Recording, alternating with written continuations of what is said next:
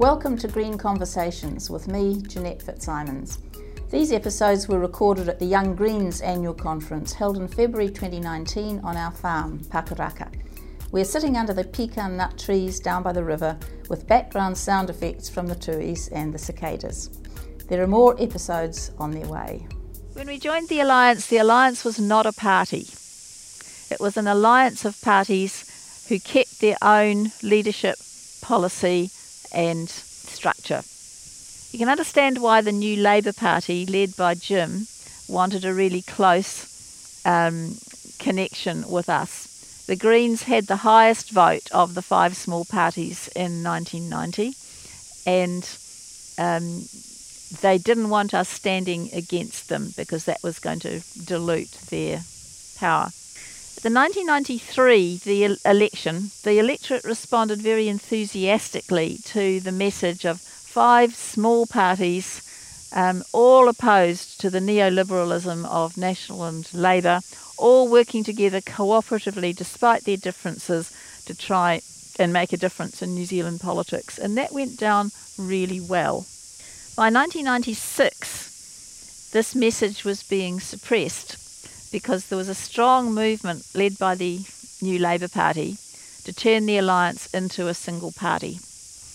And they didn't want the message of cooperation and differences. The Alliance vote dropped between 93 and 96. We'd all signed the Red-Green Charter. It was an inspiring document about ecological wisdom and justice and a fair society.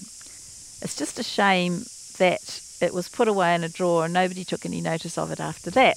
We reconfirmed our membership of the Alliance after the 1993 election at the conference. During the 96 campaign, Jim decreed that all candidates were Alliance candidates and that the names of the individual parties were not to be used. He forbade us to describe ourselves as green.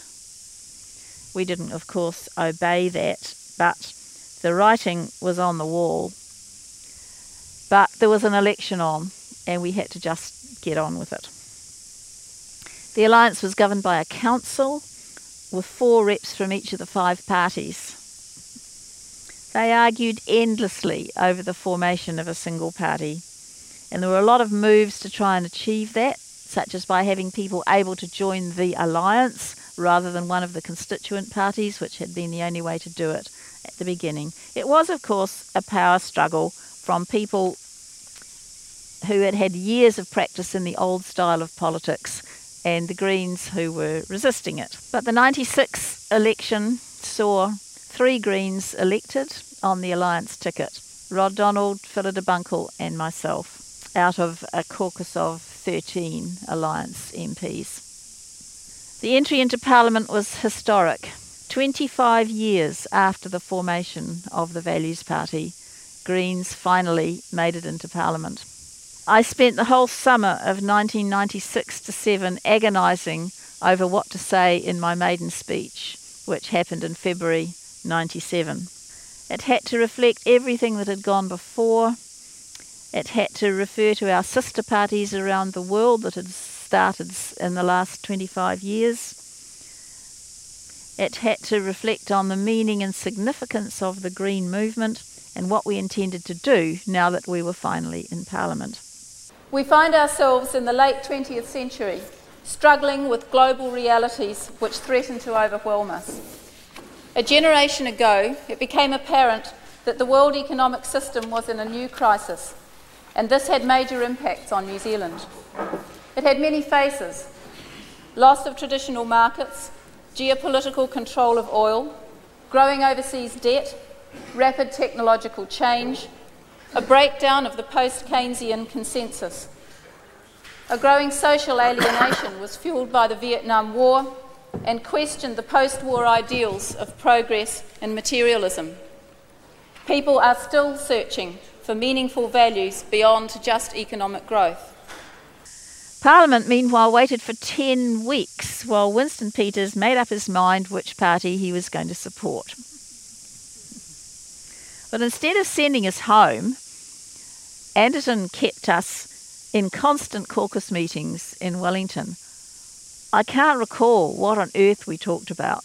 The House wasn't sitting, But the House didn't get underway until February 1997. By then, it was clear that caucus was not going to be a green consensual process. Jim did nearly all the talking, and had always organised the NLP to back him up if he wanted to get something agreed. In that first year in Parliament, we were finding our feet, speaking in the House on our portfolio issues. We were all Alliance spokespeople. I was still co-deputy leader. Learning how to operate on select committees, but always against a terribly time-consuming background of resisting the NLP takeover. The 3 Green MPs were all placed on different floors with their offices in Bowen House to make it more difficult for us to communicate and try and merge us with the rest of the Alliance. Complaining wouldn't have worked, so I approached Grant Gillen, the Alliance whip, who had a small office on the 14th floor, and said, "Grant, wouldn't it be much easier for you as whip to be on the same floor as Jim and Sandra? If you'd like to swap, you can have my big corner office on the 16th floor with the great view of the harbour. I'd be happy to take yours." And that pleased Grant very much, so we did a swap. That left me next to Rod Donald. And then Phillida managed to argue that as there were still no smoke-free offices and the NLP members mostly smoked, that she wanted to move off the floor where all the smoke was and down onto the 14th floor, and so she switched offices too. That left the 3 of us in adjacent offices behind the double doors at one end of a corridor in a nice little green enclave, and much easier to communicate. We described the situation to the party at the Ongatiti conference in January 1997, and Phillida did a hilarious impersonation of Jim in caucus, in full hectoring mode. People were appalled. Of course, she exaggerated. And a small group was formed, led by co-convener Joel Cayford, to consider ways of creative realignment with the Alliance, where we could keep our green identity. This went on all year, with option 2, option 3, etc. for restructuring presented to our Alliance colleagues and all rejected by them. Rod and I knew from a few weeks after the election that the Greens couldn't thrive in that environment. There was only one possible outcome from the endless negotiations, but we had to have an honest process where we presented all the options to the others and tried to negotiate a way forward. We wanted a looser coalition with more green autonomy, but all of our options were turned down. We also wanted to keep our commitment to the voters to represent them as Alliance MPs. We don't agree with waka jumping in the middle of a term. Eventually, it went to a special general meeting of the Green Party, held at Taputarangi Marae on the south coast of Wellington in November 1997, the end of our first year in Parliament. There were 80 delegates from electorates around the country and another 50 observers. Jim demanded the opportunity to address the conference. A lot of people opposed that, but I strongly supported it, because I knew that if people could watch him in action, it would strengthen what we were trying to achieve. And sure enough, he made a long hectoring and finger-wagging speech. Greens would disappear if we were outside the Alliance. No small party ever got 5% from a small base like ours. We were fracturing the opposition. The finger wagged overtime. The membership was appalled. It was a tense meeting. Some were feeling that we couldn't survive without our freedom to be ourselves, and other people were feeling we couldn't survive without the security blanket of Jim's coattails. If he won Wigram, we didn't need to get 5% and we would get seats. The vote was scheduled for the Sunday. The Remain group was led by Phillida. who was convinced by Jim's argument that we had no future outside the alliance. Jim was fond of saying that outside the alliance the Greens would be compost, ha ha ha. Rod was fond of replying, doesn't he understand that Greens make the best compost? We had an intense debate all day on the Saturday. Most of us took a break on the Saturday night for music and relaxation, but Phillida led the Remain group downstairs to continue meeting. She had set her heart on becoming Minister of Health, which she believed she could achieve within the alliance, and she had a lot of really good things that she wanted to do in that position if she got there. The Remain group, sounds like Brexit, doesn't it?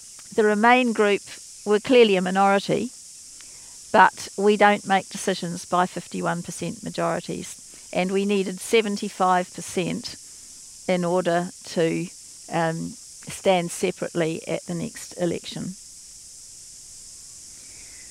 There was no chance of getting consensus.